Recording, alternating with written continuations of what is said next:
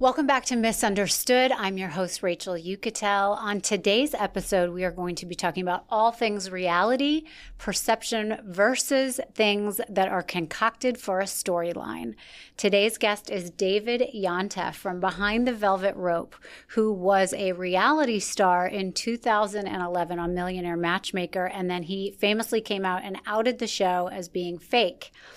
So we are going to talk to him about his foray into reality television of his own, but how he then went on to produce his own very famous podcast, Behind the Velvet Rope, which is literally like one of the best podcasts out there for reality TV. So thank you so much for joining me on my podcast. Thank you for having me. Yes. I mean, what an introduction. Misunderstood. I'm misunderstood. You're misunderstood. We're all misunderstood, girl. Yeah. So I want to talk to you from the very beginning. Start with where are you from and how you got into this in general.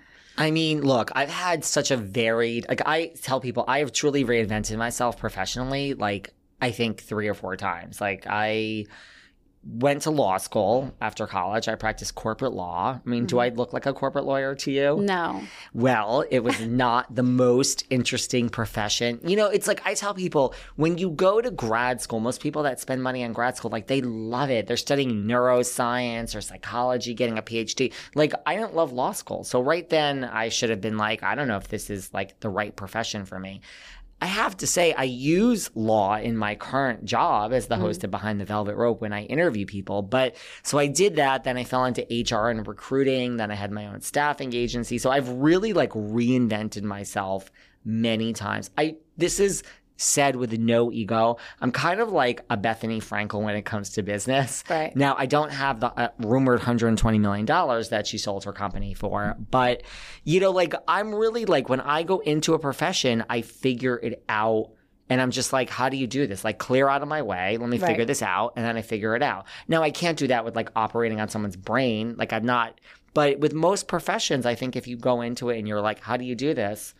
I'll figure it out. So after I sold my company, which was a staffing agency, I was kind of in between gigs. I wasn't really doing anything. Listen, I grew up loving pop culture, really. 90210, Melrose Place. I've always been into pop culture. And I've always been into reality TV from the beginning. The Simple Life, Laguna Beach, The Hills. The classics, Rachel, come on. So I was in between gigs and I was friendly with a lot of these Real Housewives. Mm-hmm. And they would always say to me, you should do something with this. You're not doing anything with your life. This is a business. And when I started my podcast, it really was Wendy Williams style. That was my vision. I started 1 day a week. Now we're 7 days a week. Mm-hmm. But it really was Wendy Williams style of you and I, Rachel Yucatel, could have a drink at night, but I'm going to talk about it the next morning. Right. And say, Rachel Yucatel, you know all about her? Well, this is what happened last night. She showed up. She was 5 minutes late. She had 3 drinks. She fell off the bar stool. None of that happened the other night when you and I went out. Right. But Let's be clear that did not happen. Let's be clear that did not happen. But if it did, I might talk about it. Right. So it really was and I really, this is how I refer to it. It's kind of like a child of a celebrity. Your life is different. I've had people from Mob Wives on my show. I love talking to them about when you grew up, were you aware that what your father was doing was probably not everyone's father's profession? It's the same thing. So it was more I had access to all these reality TV people and I was out with them, and it wasn't so interesting to me. It was just my life. Mm-hmm. But I'm I bet you these stories of who's leaving with someone, who went home with this guy and that. I'm this might be interesting to the public because these are stories behind the velvet rope. Let me tell you what actually. So that's Wendy Williams. She would go out with a celebrity and be let me tell you what happened last night when I was out with Black China. Right? So that's kind of how my podcast started. It morphed into something totally different. It morphed into these interviews because I was no one really cares about me. They want me to interview all these famous people. And now it's kind of come back to 5 days a week. There's some interviews and now the stories have kind of seeped back in because actually that's what people do want to hear. How did you come up with the name? It's such a good name. Is it? Because it's funny. There were 2 names. There was between Behind the Velvet Rope and Name Dropping. Oh.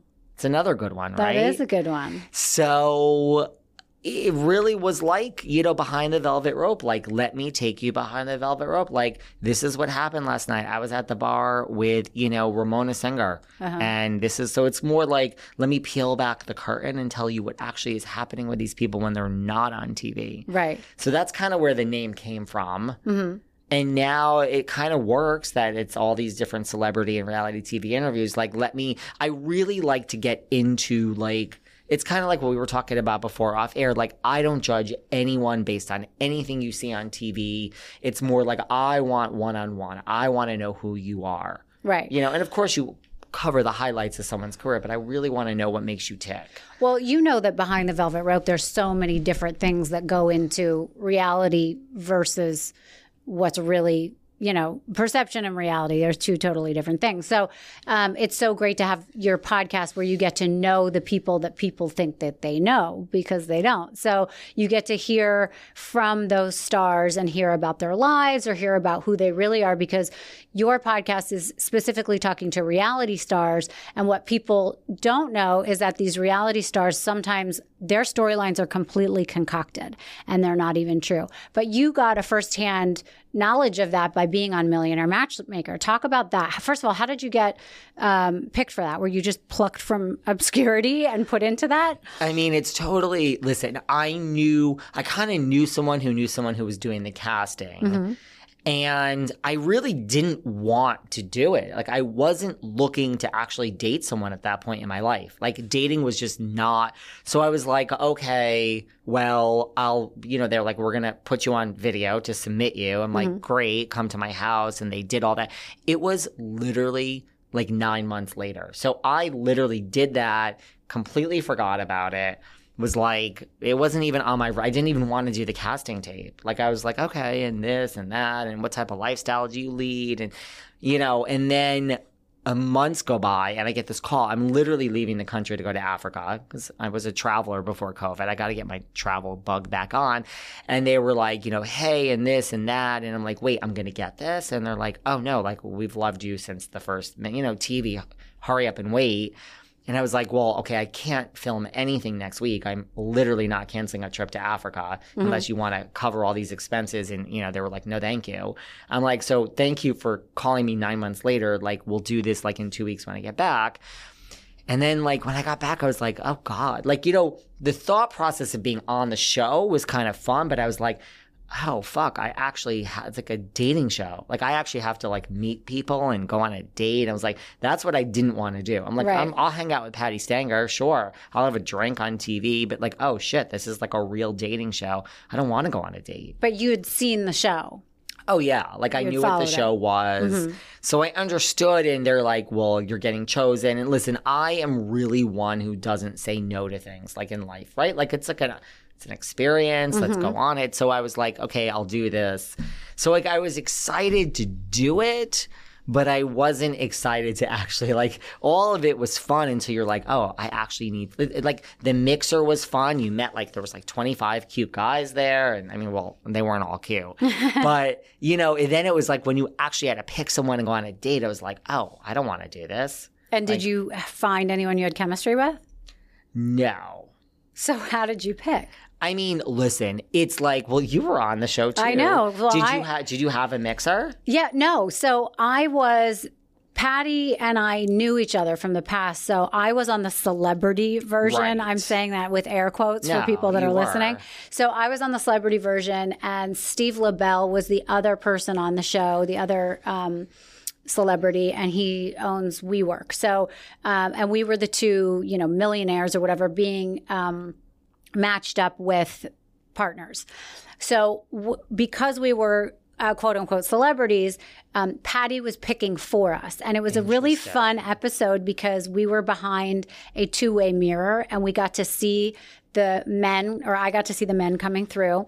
And then Patty would interview them in with her, assistants or whatever, in groups of 4.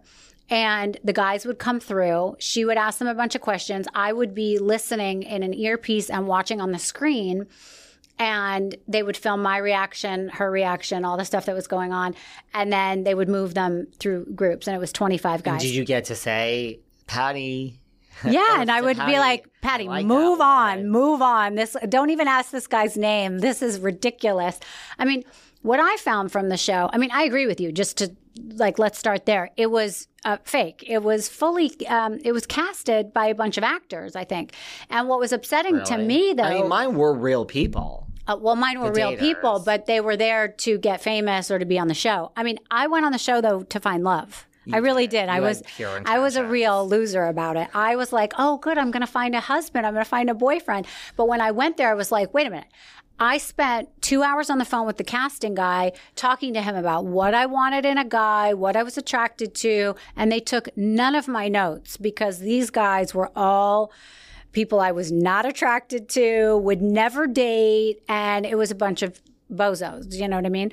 So one of the guys was this huge bodybuilder, and he took one of Patty's assistants and started bench pressing her or whatever over his head. And that wasn't for you. It was not for me. And this other poor soul, you know, was like talking about how he had overcome cancer, a plane crash, had a leg amputated, and now he made socks for a living.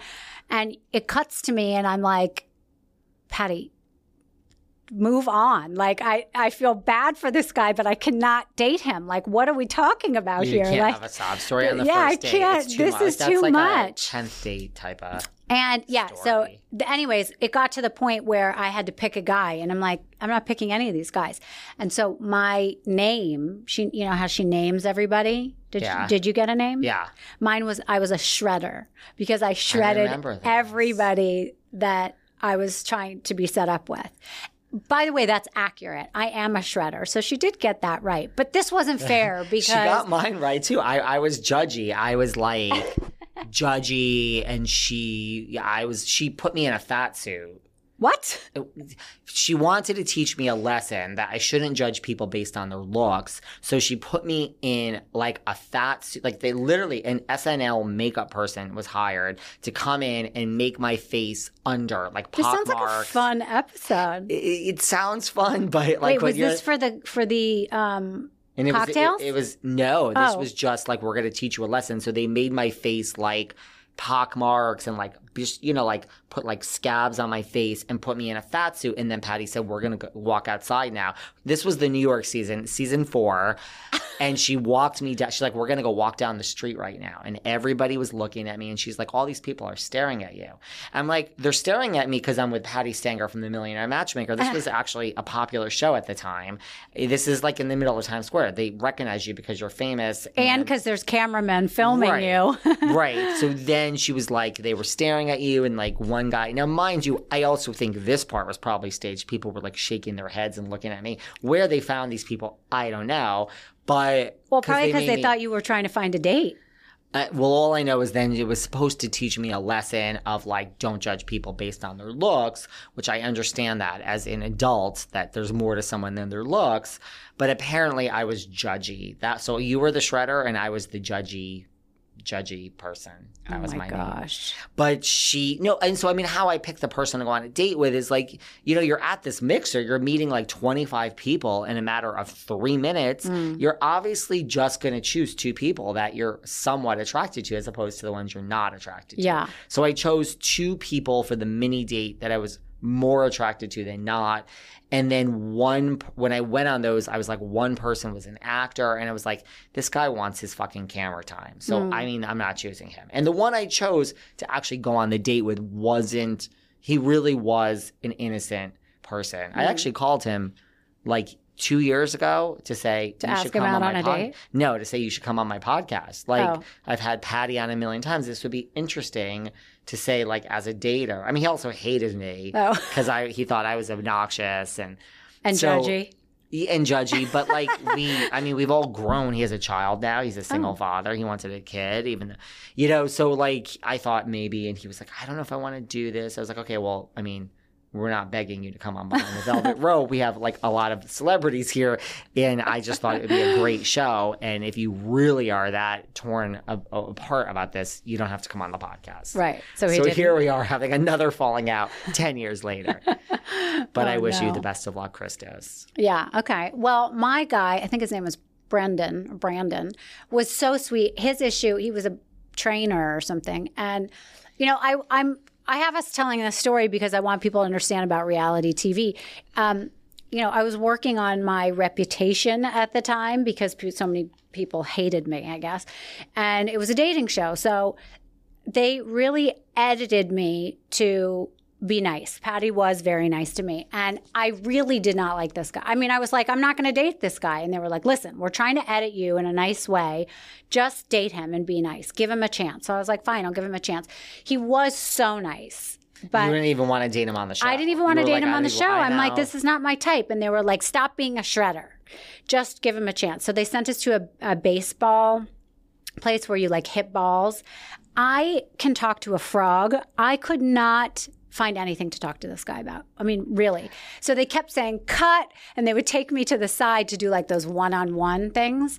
And I would get so frustrated because I'd be like, you guys, I cannot say anything. I can't find anything to talk to this guy about. And they would be like, just lie, just act, be an actress. I'm like, but I'm not an actress. I'm here to find love, and I can't even find anything to say about him. So then fast forward to our dinner. We're at some fancy restaurant, and they have us eating, and we literally have nothing to talk about. And the producers call me over, and they're like, we need a kiss. I said, you want me to kiss this guy? I can't even get anything out of my mouth just to even converse with him about. And they're like, okay, you're going to walk out of the restaurant where we have a bunch of cameras set up, and you're going to kiss. It's sunset, and you're going to kiss right at the front of the door. I'm like, in front of all these people? I mean, it was a working restaurant, a huge restaurant with a lot of people in it. And they're like, just do it? And they're like, just do it. And I'm like, okay, I'm going to do this once. Was he cute? He was very cute. I'm like, Wow. I'm going to give you one take, but if you don't get it, I'm not doing this again. So the guy he's very sweet. I feel bad because maybe I am a shredder. He's cute, Yeah, though? he's very handsome. I mean, so listen to this story. like It's kind of great. So we're walking out, and he's trying to talk to me about God knows what, because of course I'm not listening. And we get out to the front, and there's all these people there, and there's all these cameramen, right? And he's talking to me, and I just grab him, and I start to kiss him. And the sunset is there, and the people are there, and everybody's watching. And he's in the middle of a sentence, and I grab him, and we just start kissing. And he's just like, wow, because he didn't know I was going to kiss him. And he was really into me. And you feel it, like the music swells. And by the way, when they edited this, the music was swelling, and you could see it happening. Anyways, the way they edited this was that it was like so emotional, and we were so into each other. And they make it look like we're so having the best time ever. Meanwhile, I got right into a car, and I went straight to the airport. And did he ever follow up with Yes. To this day, he still Facebook messages me. He's the nicest guy. Does he live in L.A.? Yes. Is he still cute? Yes. Single? He's still a trainer. No, I don't know. I mean, I don't ever look him up or anything. But every once in a while, I'll get a little WhatsApp or message being like, hey, Rachel, he's still this smiley, upbeat guy, Mine was But by the way, I wasn't even single by the time they were shooting it. I went there looking for love, but I had just started dating Brett Boone, the Major League Baseball player who was retired at the time. I'm a gay man. I don't know anything of this sort. Okay, and he was not happy that I was going on the show. So I was fine that I had no connection with anybody, but from the moment that they say you're going to be on the show to when they film it, it's like 8 months or something. So I was single when I wanted to be on the show, but then when they actually book you or when they have you go on the show, it's like forever. So, I didn't really want to find love. But I did. Do you know what I mean? Anyway, so those things are staged, I will say. It was, I mean, like the mixer is like, they make it seem you're like, I'm choosing two people that I'm remotely attracted to because I talk to these people for literally the whole mixer where you're like supposed to mingle and meet. Everyone's there for me. Hi. It's like a minute and a half. Yeah. So you're like, yes. I mean, my thing was the opposite of yours. When I went on my date, they played like birds chirping because it was so boring. To your point, my date was very boring too. Yeah. And so after dinner, I think we went to the plaza for dinner. Ooh. And then we went out Bravo afterwards. paid for... Honey, no. For the plaza? They paid for nothing. Oh. They say you have to pay for the date. So... Millionaire Matchmaker, I'm like, listen, it's not like I'm cheap, but I'm not taking this person that I don't even want to go out with, like flying a helicopter to the Hamptons for like $2,000 or whatever it was, right? I'm like, my date's going to be, we went furniture shopping because I was looking for furniture, which that's a whole thing. That's so dumb. But it was like a nice furniture. They're like, oh, that's good. And then, the date said, well, I wonder it was boring, David. That's a horrible idea. Well, he said, I think for it's a date. very obnoxious that he's taking me furniture shopping. Like, the chandelier was like $10,000. Like, I can't afford that. Anyway. Why, you wanted him to pay for it? No. Oh. I was the one who was the millionaire. But I thought furniture shopping and then a dinner afterwards, which we did. And then we had dessert in Central Park. And that was when the birds were chirping because it was so, like, at this point, I'm like, this is the last scene I have to film. Like, I don't even want to try. I'm so fucking bored. So that's literally, you know, like on like Snow White where they have like little birds, they had like birds chirping of like, this cookie is good. Yeah. Mm-hmm. Yeah. No, it was bad. It's the worst. At the dinner, they also staged because I'm so picky, remember? I ordered a Grey Goose. This became my thing, like that around the world I ordered a Grey Goose. I'm like, Grey Goose pear in a martini glass, chilled with a lime twist. That means Grey Goose pear, the actual vodka in a martini glass, nothing else. It's a very simple drink. They purposely brought me Grey Goose pear with like muddled pear or like a grapefruit juice. So I like sipped it and I'm like, this isn't just vodka. There's something else in it. So I'm like, I don't care if the steak is supposed to be rare and it's not rare. Don't fuck with my martini, girl. This drink was not the actual drink. It wasn't just vodka. So I sent it back. And of course that was staged. And then the date was like, he sent the drink back and it's the wrong fucking drink. That was my thing about how picky I was that I sent a drink back. Well, give me the right drink, Carl, and I won't send it back. When I want just vodka, I don't want grape juice in my vodka. Okay, you sound obnoxious. Okay, so how did they edit it? Did it all seem good at the end when they edited it and you watched it on TV? Shockingly, Patty didn't tell me off.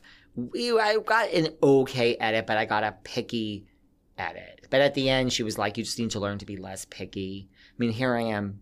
What is it, 14 years later, and I'm still single, so something must be wrong. Right. So they got that right. But in general, when you're talking about reality TV and how it's filmed and then the end result, don't you agree that there's a lot of staged things and then how the outcome is not necessarily what reality is? Totally. Yeah. And that's what you cover on your show. Because this drink, this is how it works. Like, it didn't cross my mind. I didn't think about it. I just sent the drink back because it was wrong. It was like not even on my radar. Mm-hmm. And then when the show came out, this drink being sent back was a whole thing.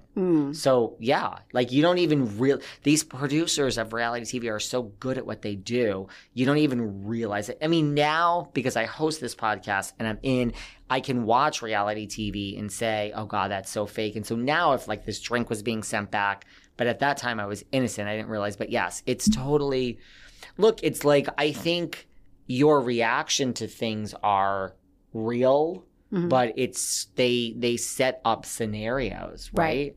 Right. And especially if you look at like Housewives, like when you're doing your confessionals, I mean, you do those after the fact. So you're now asked to talk about something like 8 months later after it was filmed or 4 months. So like your emotions aren't there, but the producers will bring out your emotions. Mm-hmm. They'll even say like, well, aren't you mad at her for doing that? And you'll sit there as a housewife, not that I am a housewife, but this is how it works. And you'll be like, I mean, you have to be an idiot to not realize like, well, I'm not mad, but I should be mad because you're asking this question. I want to keep my job. Right. So that's the stuff that's not real. Right.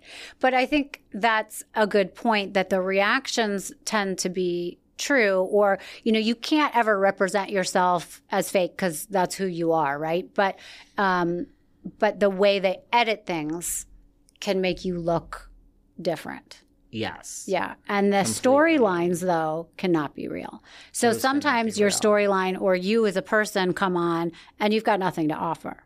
And so you need to come up with something to offer to either keep your job or to seem more interesting, right? Yeah. And I mean, look, I've never, like, I don't really edit my podcast, but they'll even take something where you say, like, I'm really mad about this or whatever your sentence is, and they will put it in, not to me, but they do this to Housewives and Bravo. They'll put it in a different sentence. They'll put it in a like I'm mad at you and I'm having an issue with you, but that's not the storyline because you and I are friends. They'll put it towards something else. Like I've known situations that have happened to people like that. So to start a fight, you mean? Yeah. So that's where it's like, is it really real? Right. You know, like I think if I ever got on a reality show now and I was a cast member, I just know how it's made. Like I would be able to tell, and I would sign up. I would be game for it because it could lead to a lot of money. But so you would go on a reality show? Yes, because yeah. Which one? Yeah, of course. Because people that say that they wouldn't, I think they're not telling the truth. I mean, the opportunities that come with it are so much. I mean, you get so much out of it. You get so much out of it. I said this in my next life. Now, I'm not stopping the Behind the Velvet Rope podcast, which is 7 days a week, which is a celebrity interview podcast, and it's very successful, as you said. But if I were to like go away and come back in another life, I truly would start a reality TV business and say, this is how you get, let's talk about how you get onto the show. Then when you got there, I would give you guidance for your first year, your 5th year, and your 10th year. Because people do so many things wrong. If I got on a show, I would definitely do it. I agree with you, there are opportunities, but I would never do it the wrong. Like some of these housewives, and I know this for a fact, they have Finsta accounts. They spend all day targeting each other. Like that's not in your contract. You don't get more money they really take it to bed. So if I was on a show and you were my enemy on the show and you said awful things about me, I wouldn't care at all. I would be like, say, girl, have your day. Right. Because my job is to Bravo pays you or whatever network to be on the show. So all this social media slant, you could say anything you want. So I would do it because I think I know how to do it. Right. And so anything you want to say about me, all this stuff I wouldn't care. It's part of the show, right? You think it's part of the circus. It's part of the circus. And I would be like, from day one, I'd be like, girl, what is your side hustle? Figure it out. Are you going to write a book? And most of this stuff doesn't even pay you money. Right. Are you going to have a Pinot Grigio? Like, what is it? I mean, look, we have Bethany Frankel's the most successful of anyone. But like Countess Luann, her cabaret tour, that's a real... It makes a lot of money. She sells out. So it's like... But they should come up with a side hustle because the show isn't going to last forever. And when it does end, like the Housewives of New York, you have to have established a side hustle already to continue that income. Because if you don't have that income, what are you going to do? Because those shows eventually will end. They eventually will end. That's the thing. Like I would tell you from the first, it's always shocking to me, like when it's your turn to get fired, not even New York because the whole thing went away, but like each housewife is so shocked when they're fired. Right. It's like, but everyone's fired. Like everyone. Well, because they think they're just not replaceable, right? Well, they all think that they're so special. In the first episode of our course that you're going to sign up for, it's like going to be $2,500 to join my course, but this is a course that will change your life. I would say my advice to you if you get on reality TV is every day, I would do it every day. You need to go and take your shower and get ready. You need to look in the mirror before you go out and say, I'm nothing special. I would say that to yourself. Sorry. Right. That's my advice. Like, you're so replaceable. Right. And if you don't want to feed into all the hate that you get on social media, you can't feed into everyone that wants a picture with you. Stop, take the picture, but that can't feed your soul. And I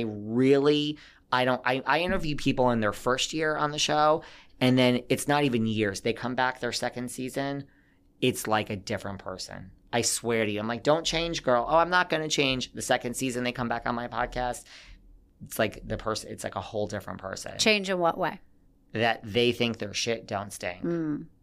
So it's affected them. And they're no longer taking pictures with people. They're no longer humble. They've really become someone different. Yeah. Yeah. All because, I mean, I get it. I love you. I love you. I love you. I love you. I love you. I mean, they don't love you. They love you on the show. And it is you. You're not an actress, but it's a produced version of yourself. And they don't know you. And let me tell you, when the producers do you dirty, they're eventually going to do you dirty. Right. Like, look, do I think Lisa Rinna she caused her own demise? But not really. I think producers pat you on the back and they're like, you're having a great season. Like, they give you the rope to hang. When it's your time, Dorinda in New York City for Housewives, when it's your time to go, I feel like they know it. Like, it's what's happening with Melissa Gorga now in New Jersey. Like, they know it, but I think they encourage you to go to the end of that cliff and dive off. Oh, wow. You think it's the end for her? Yeah. Why do you say that? I mean, 100%. Well, I mean, I think as an audience, You think she's committing suicide right now? well, basically? I think she knows it. I think like it's like people are over Teresa versus Melissa now, for real. And they're picking Teresa? I mean, Teresa is the number one most protected housewife out of any franchise. Is that You can because she love her just or got hate her. remarried, you think? And Well, she has a she's new with Louis. storyline? No, it's just, I mean, this show, let's not forget, stopped when this woman went to jail. I mean, she is the New Jersey show. It's like the most power any housewife has. Kyle Richards from Beverly Hills is a very close second. She'll never get fired. Okay. And she shouldn't. Like, she doesn't do anything so egregious or she's doing the job, but Kyle will never be fired. So with people who hate Teresa, I'm like, I'm not saying I'm such a Teresa fan. It's just a fact. She's never going to be fired. So just, yeah, Melissa's going. Really. Interesting. Okay. Mark my words. We heard it here You first. heard it here first. And do you believe the gossip that Kyle and Mauricio are separating or divorcing? I mean, this thing about Mauricio has been around forever. That has it? apparently he plays around. That's what's out there. I don't really feel that. I mean, I don't know Mauricio. My friend was just in Aspen this weekend and said that PK and Mauricio were there skiing together, no wives. Boys trip. Interesting. And did he see Mauricio walking out of the bar with anyone at night? Or... That I can't say, but she just thought it was interesting that no women were there. I mean, that's interesting. I mean, I don't know. I feel like I don't put anything past anyone. Of course. Yeah. Well, why But I would don't we? see it. Like, I don't see that as much as people say it. But that's the thing that people say all the time, that Mauricio plays around. I don't see it. Well, and let's talk about Scandival for a second, you know, as we have to for 2 seconds here. But, you know, why would we put anything past anyone when on a show like this, you know, people are cheating, but everyone is getting so up in arms about such a cheating scandal that it's on the cover of the New York Times. It's become mainstream fodder, not just entertainment conversation pieces. Why do you think that is? I don't know. I really don't know. I mean, maybe, I don't know. It's like this show was so good for like 7 seasons, and then seasons 8 and 9 were horrible. Okay. So What season are we on now? 10. Okay, 10. So I don't know, like, is it that, like, you all counted out Vanderpump Rules, and at the end of the day, this is the most explosive show? Because, I mean, we've had so many cheating situations in this show. Right.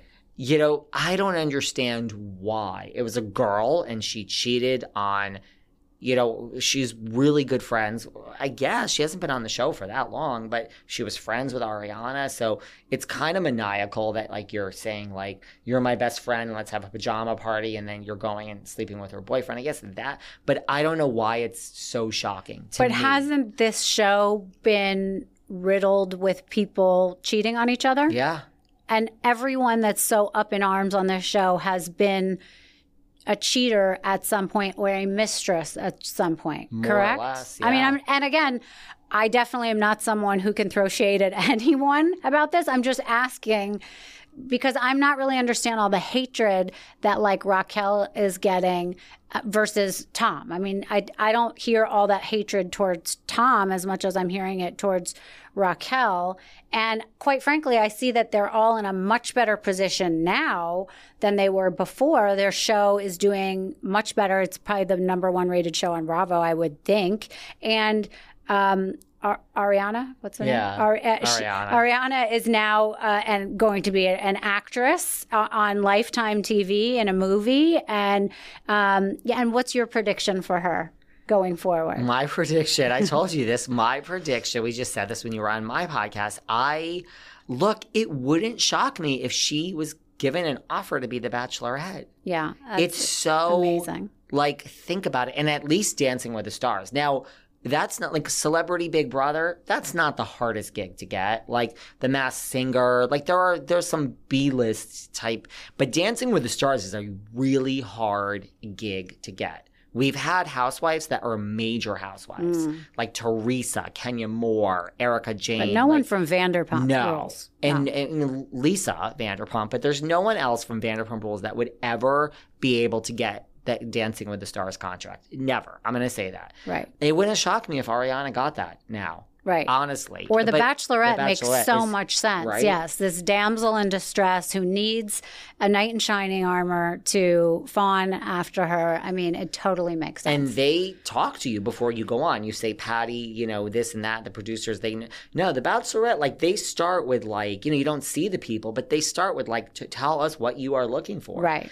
I'm sure she's going to say, I mean, for me, it's like you should want like a school teacher that teaches like special ed kids, like special needs kids. Like you should want like a nice, humble person. That's my advice for Ariana. Like forget this Hollywood bullshit of someone with like a porn stash that like plays in a band. What is that, by the way? I have no idea. He didn't look like he had that 10 years ago or 9 years ago. I have no idea. Why did he turn out like that? I don't watch the show, but I did see some clips from before when they met originally and they started dating. He looked like a nice looking guy, and now he turned into somewhat of I thought he was almost bisexual or something. He looks like a different type of like LA vibe.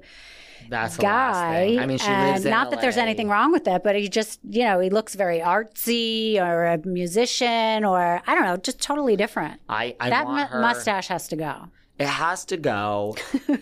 I'm telling you, I think she should date like a school teacher, an accountant, like a nice, humble profession of someone that's like, you know, an accountant that goes to the office and has, that is my someone advice reliable. Right. But so like they'll ask her on The Bachelorette, they'll say, what's your type and what are you looking for? And they get cute guys. So they'll get 25 cute guys and America, this is your victim. And you know, I think it would be really a good thing. It would rate really well. And she looks the part and she's the right age. I'm predicting she becomes the Bachelorette. Not only would it be great ratings for Bravo in general, but because it would pull them over, you know, the ratings from the Bachelorette. Yeah, it would just be so huge. Everybody would continue that conversation for ages. So I think it would be a great idea. And I think she could carry the show. Like if she didn't look the part, or it's perfect for ABC. Yeah, it's a huge platform. True. So what do you think are the other scandals going on right now that we may not have seen in reality TV because we've been so shocked in shock and awe about Scandal? Is there anything else going on in reality TV right now? I mean, look, the Chrisleys are in jail. Jen Shah's in jail. We just had a round of scandals. What else is there? You know, Kim Zolciak and her ever-ending, she can't pay her mortgage. She's going to lose the house. I mean, that's kind of over. Look, I mean, a lot of people say things about Louis, Teresa's guy, that he's, you know, strange and has bad business dealings going on. The Gorgas are being convinced of bad business dealings. I say all the time about Dorit and PK, I don't understand their finances. I just don't understand where the money comes from. I know that he manages Boy George and Culture Club. And have I seen Culture Club? Yeah, how times? Much work could Boy George have? Do you see him in concert a lot? I've seen them in concert, and guess what? PK is there. He's on. So he really does manage Boy George. But yeah, are they doing a tour across country? They're always doing like a little something, but I mean, it's not. I mean, are they playing in Madison Square Garden or are they at like the Beacon? The Beacon. Okay. And I mean, that's the thing. If you manage Beyonce, Taylor Swift, if you're like in the camp with Lady Gaga, I understand where maybe your money comes from. I mean, still the star is getting all the money, but I don't understand from Culture Club. I mean, no offense, but how much are those tickets, do you think? I mean, I've gone probably like, if you want like not more than like 100. Right. You know, $75. I don't understand. Dorit comes down to breakfast in Beaumont and then has lunch and like head to Toguchi and then is like in Dior for dinner and then the next morning is in. I mean, these outfits alone, I don't understand it. And that's not who she was when he married her, by the way. I mean, you've seen the pictures, you know who she was when they got married, right? I went to high school with Dorit. Oh, well, tell us. Rachel's like, well, where's that one to? Yeah, I mean. Well, fill us in. Did she have an accent? We were different years. She did not have an accent. Is that her real name? Is it Dorit? Yeah. Her parents they're from Israel. I think they were, I mean, they were either like first generation here, but they're Israeli. So it's really Dorit. There was no accent, different hair, different nose. Wait. You're like, oh, wow. Was she a blonde? No. Wow. Dark, curly hair. And what was the accent? Like, this was high school in Connecticut. I mean. Wow. Right. So, like, we're not, New York has an accent. Even LA, sometimes you could have that Valley accent. I mean, I don't know. There's no accent in Connecticut the last time I checked. Oh I mean, maybe I have a Connecticut accent, and people tell me I have a New York or LA accent, but, like, I haven't been in Connecticut in forever, but there was no accent in Connecticut. It's like one of the accentless states. There was no accent. So, and was she nice? We were different years. We shared sisters. Like my really good friend and her, like my best friend and her best friend were sisters. So we have that connection. There was like a boat trip. All I remember is there was like my friend's 30th birthday, I think. It was one of those birthdays. And we went out on her father's boat. And then the sister brought her best friend, who was Dorit. And I just remember she was like Titanic at the helm, being like, I'm going to be famous one day. Oh, boy. And all the parents were like, you're going to fall in the water. And she was like, I'm going to be famous. And she was at the helm of the boat like that. Wow. Yeah. So girlfriend had a plan.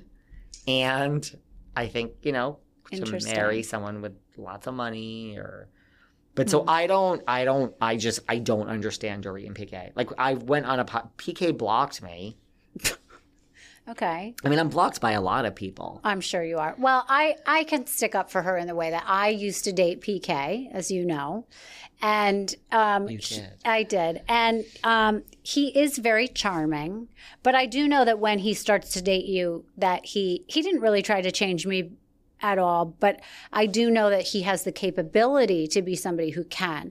He can spend a lot of money on your appearance, on your clothes, and really change you. And I know that he, at some point wanted to change his life when he moved to America and be something different and get into the spotlight more. So he picked someone who he could obviously change and mold, and someone who's going to go along on that ride with him. So she was, good enough to do that with. In other words, these two little fame whores found each other. Is that what you're saying? You said it, not me. I mean, so it's perfect. Yeah. I mean, look, if I was married to someone and you were spending like all this on clothes, I mean, I guess he must like it if it's all about the image, but I just don't get it. I mean, Louis Vuitton doesn't give, maybe they give stuff to their spokesperson. Jaden Smith is now represented by Louis Vuitton. He's like one of the faces of the brand. I think Jaden Smith might get some stuff for free. I mean, Jaden Smith is major.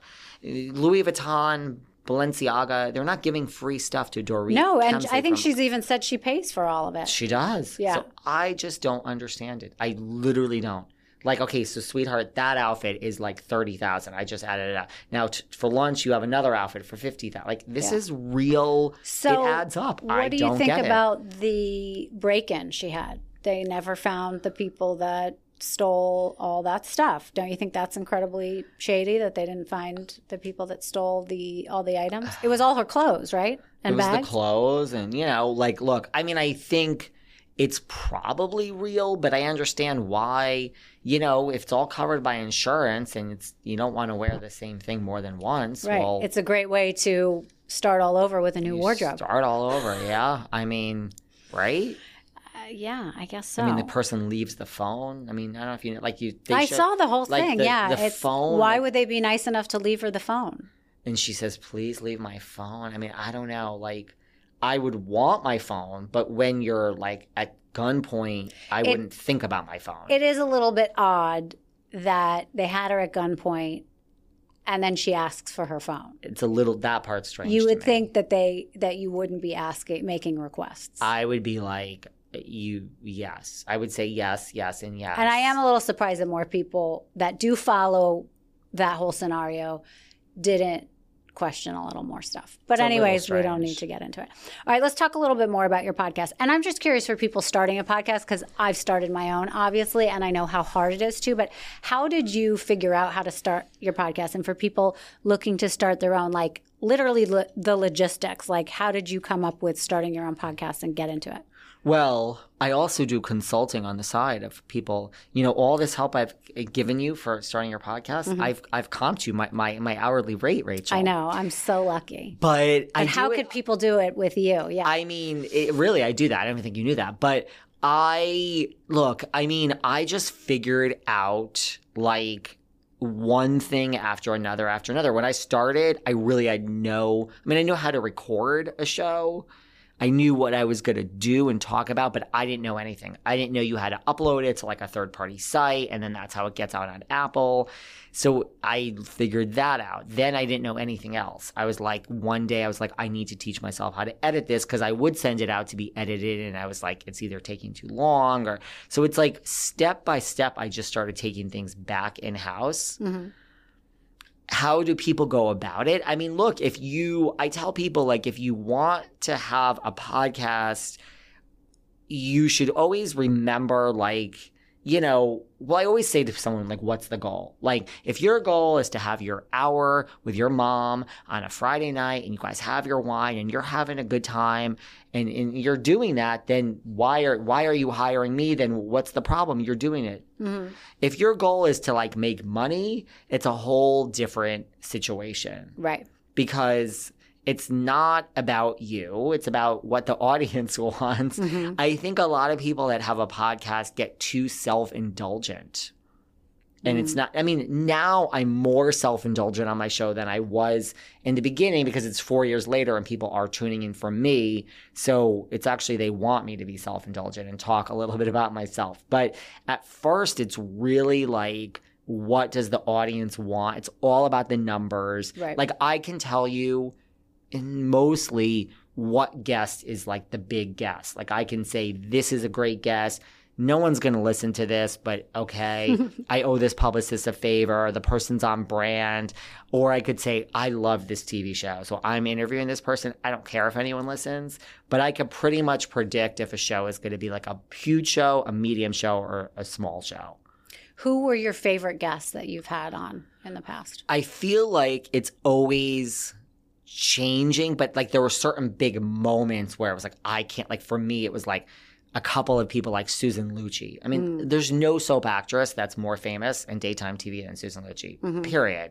So it was just one of these of like, she wasn't promoting anything. It was like a friend of a friend. And I was like, she didn't want to be on video because she had to do hair and makeup. But I'm like, okay. They're like, she's going to decide the day of. And I'm like, please let her be on video. She was on video. I mean, Susan Lucci, that's like a big deal. Yeah.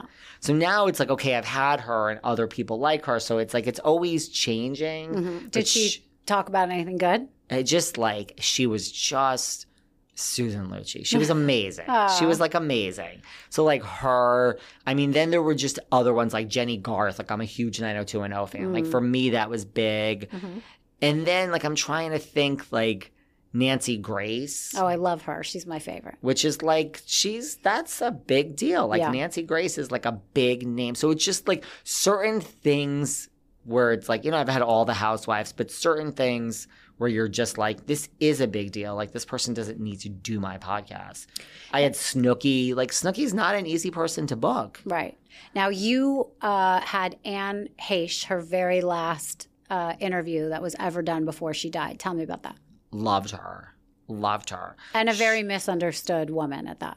Completely misunderstood. She said yes because she had a podcast to promote. So, like, and you learn, like, that's how the interview has to work. We have to plug what you want to plug. Mm-hmm. But, I'm sorry, we have to talk about, I can't not mention the word Ellen DeGeneres. Like, right. I'm sorry. Like, just, certain people are tied to other people for the rest of their lives, Rachel, as you know, whether you want to be or not. Right. It wasn't the whole interview. So we talked about Ellen. You know what it is? The interview went viral, but it would have gone viral for different reasons if she didn't die. Like, right.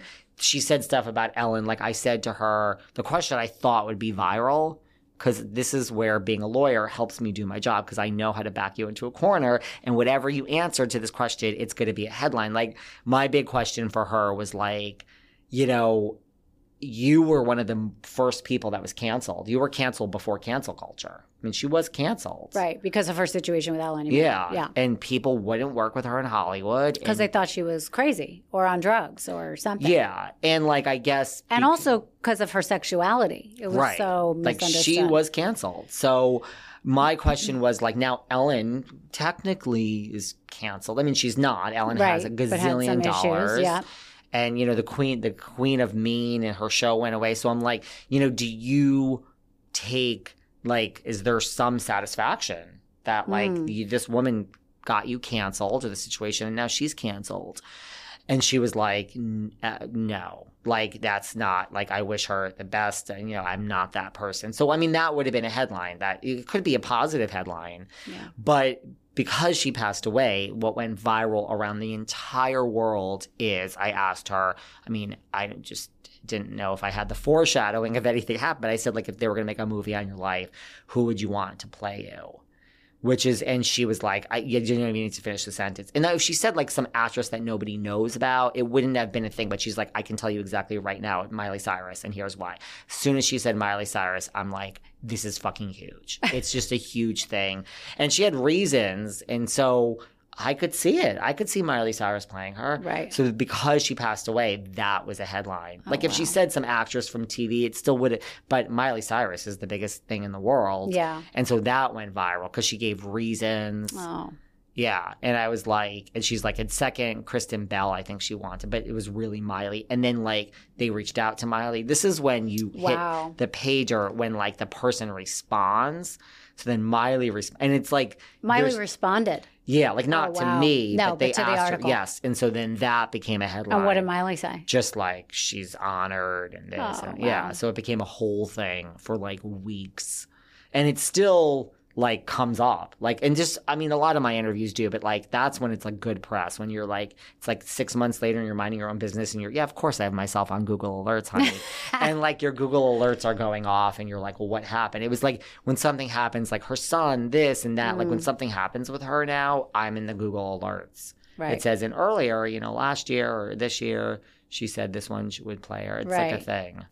What a sad story. I absolutely loved her. And I don't, first of all, not all my interviews are good. I have plenty of interviews where I'll interview someone and I'll be like, that just wasn't good. The show still goes out. You've wasted an hour of my time. But it just, certain people, it's rare, but certain people you just don't click with. You don't. They're not getting you. They're not getting you. It's rare. But then other days you're like, man, I wasn't in the mood. Like, I was off today. So sometimes it's you. Was there a guest that when you met them, you were like, this person is not who I thought they were, and you just didn't like them?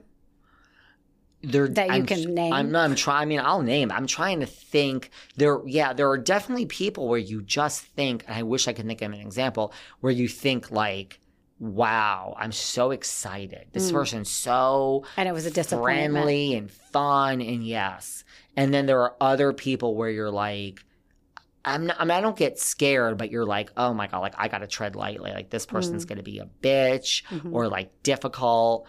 And they just come on and they're like, wait a second, I can't find with the picture. And hi, darling. And you're just like, right from the beginning, before you even start, you're like, oh, this is going to be good. Right. So it's like, yeah, I've had them both ways where you're like on edge, like a Nancy Grace. She was great, but like someone like that where you're like, I'm a little intimidated. Like, it's Nancy on Grace. air, she is so intimidating. I mean, she is all about aggression on her show. And she'll call me out if I say something. Yeah. And she called me out at times, but in like I said one of my questions, which in retrospect I understood, like I was like, this is almost an offensive question, David, like, but it wasn't. It's just like I asked her, like, you know, I said, like, you know, I'm from New York and like, you know, we're outspoken like New Yorkers, but you know, where does like a nice woman from the South, like how did this personality develop? Like and she's like, now, you know, like we're getting along, and you know, if I didn't have a great 20 minutes with you, you know, and this and that, I would almost think this was an insulting question. She said something like that. Very nice. And I was like, you know what? This is actually an insulting, stereotypical question. You're right. It's not appropriate. So I called myself out. That's But someone like that, but it was just other types of people where, I wish I could think of an example where I was like so excited for someone. I was like, this is going to be great. And they were just like a little off. Right. They weren't feeling my shit. My last question for you would be, in all the times you've done these interviews and working with reality TV, who do you think is the most misunderstood person in reality TV that just keeps getting a bad rap in the shows that they're on, or in how they're represented or representing themselves, that when you've interviewed them or when you know them, or maybe from not even knowing them, but just your feeling on who's the most misunderstood person in reality TV right now? I think like two people stand to the top of my mind. I interviewed Jax Taylor from Vanderpump Rules. He was a cheater in the past. Now he's married. Like, he to me was and I have three examples. He to me was so he understands the game. He was so smart and understands how it works. He's not on Vanderpump anymore, but he got like how the business worked. I love that. Like, I love like breaking the fourth wall. When I interview, let's not pretend the show's real. Let's just talk about, so like he just got it and understood like how to come back. Which he's trying to do. And then now he's having his own podcast that he's launching this week. I think it's going to be great. Yeah. I think so. He was phenomenal. And I was like, I thought, he'd be okay, but he just really understood this one's doing this. And wow. And same thing with Brandi Glanville, who has all this drama now. And, she, like this thing might have happened with Carolyn Manzo. She just wasn't, like, I thought she'd be a ditz, and just she really got it and was really real and authentic and smart. Yeah, I was like, it's almost like with Brandi especially, I was like, she's in on the act. Like, look, if you know why you're being asked back to certain shows, like, you do become a caricature of yourself, right? So you know what the world, like, what people expect her to be, the drunk in the room and outspoken. So she kind of, it was like a different person almost. So she's in on the joke, so to speak. That's what I thought. And I thought she was so smart. And then I've never interviewed him. I would love to. I think Spencer Pratt is really, because I get that feeling too, yeah. And he is like, he has ideas and he's a producer and none of this is necessarily taking off, but he understands the business. Yeah. And he's really transparent and says what's going on. He came out. He's been in the business for a long time. He's been in the business for long. He would be a great producer of a show. He doesn't even have to be on it. But he came out too and tweeted and said, Raquel, talk about scandal. He's like, girl, whatever you do, don't fucking quit the show. Yeah. Like, he gets it. And rumors, because I interviewed people from The Hills New Beginnings, which came back. Spencer was the one who was like, this isn't working. I love The Hills New Beginnings when it just came back, like, whatever. Yeah. But it wasn't highly rated. And Spencer was really just trying to get everyone just like, it didn't work because they were older and they didn't want to stick their hand in the fire anymore. Right. And he's like, we have to. Like, this is this is a gift. We could be on TV for the next 10 years, guys. Absolutely. Just do what you got to do. There's money to be made here. And he, behind the scenes, was trying to make all of that happen. Not in a fake way, but just in a like, yeah, you guys have to be on board. Yeah, exactly. So he really understands how it works. Right. And just really quickly, what are your thoughts and predictions for Housewives of New York? The new season. I am cautiously optimistic, but I'm not jumping up and down. I think is anyone really waiting for that? Is anyone really excited? I think they have to make New York a housewife. Like, you have to show, like, we're in this great city here. It has to be New York. Like, you have to show benefits and what New York is all about. I think if it's just a bunch of new women having the same drama that's been on all these other franchises forever, I don't think it's going to work. I think people are just going to be like on board. Right. So I think it's like New York, like, you can't do that in Salt Lake or maybe Orange County, no offense, but we have New York City here. So like, if you think of like Sex and the City and Gossip Girl, and like New York was a huge element in these scripted shows, I think you need to really focus on New York and make that part of the show. Great. All right. Well, good feedback. All right. Well, can't wait to see what happens there. Thank you so much. I can't wait to have you back. And I appreciate everything you said. And remember, you were on the Behind the Velvet Rope podcast. So everyone can listen on Apple and Spotify, or follow Behind Velvet Rope on Instagram. And we had the great Rachel Yucatel on our show recently. So everyone could listen to that episode too. That's right. Thank you so much. And we will see you soon. Thank you.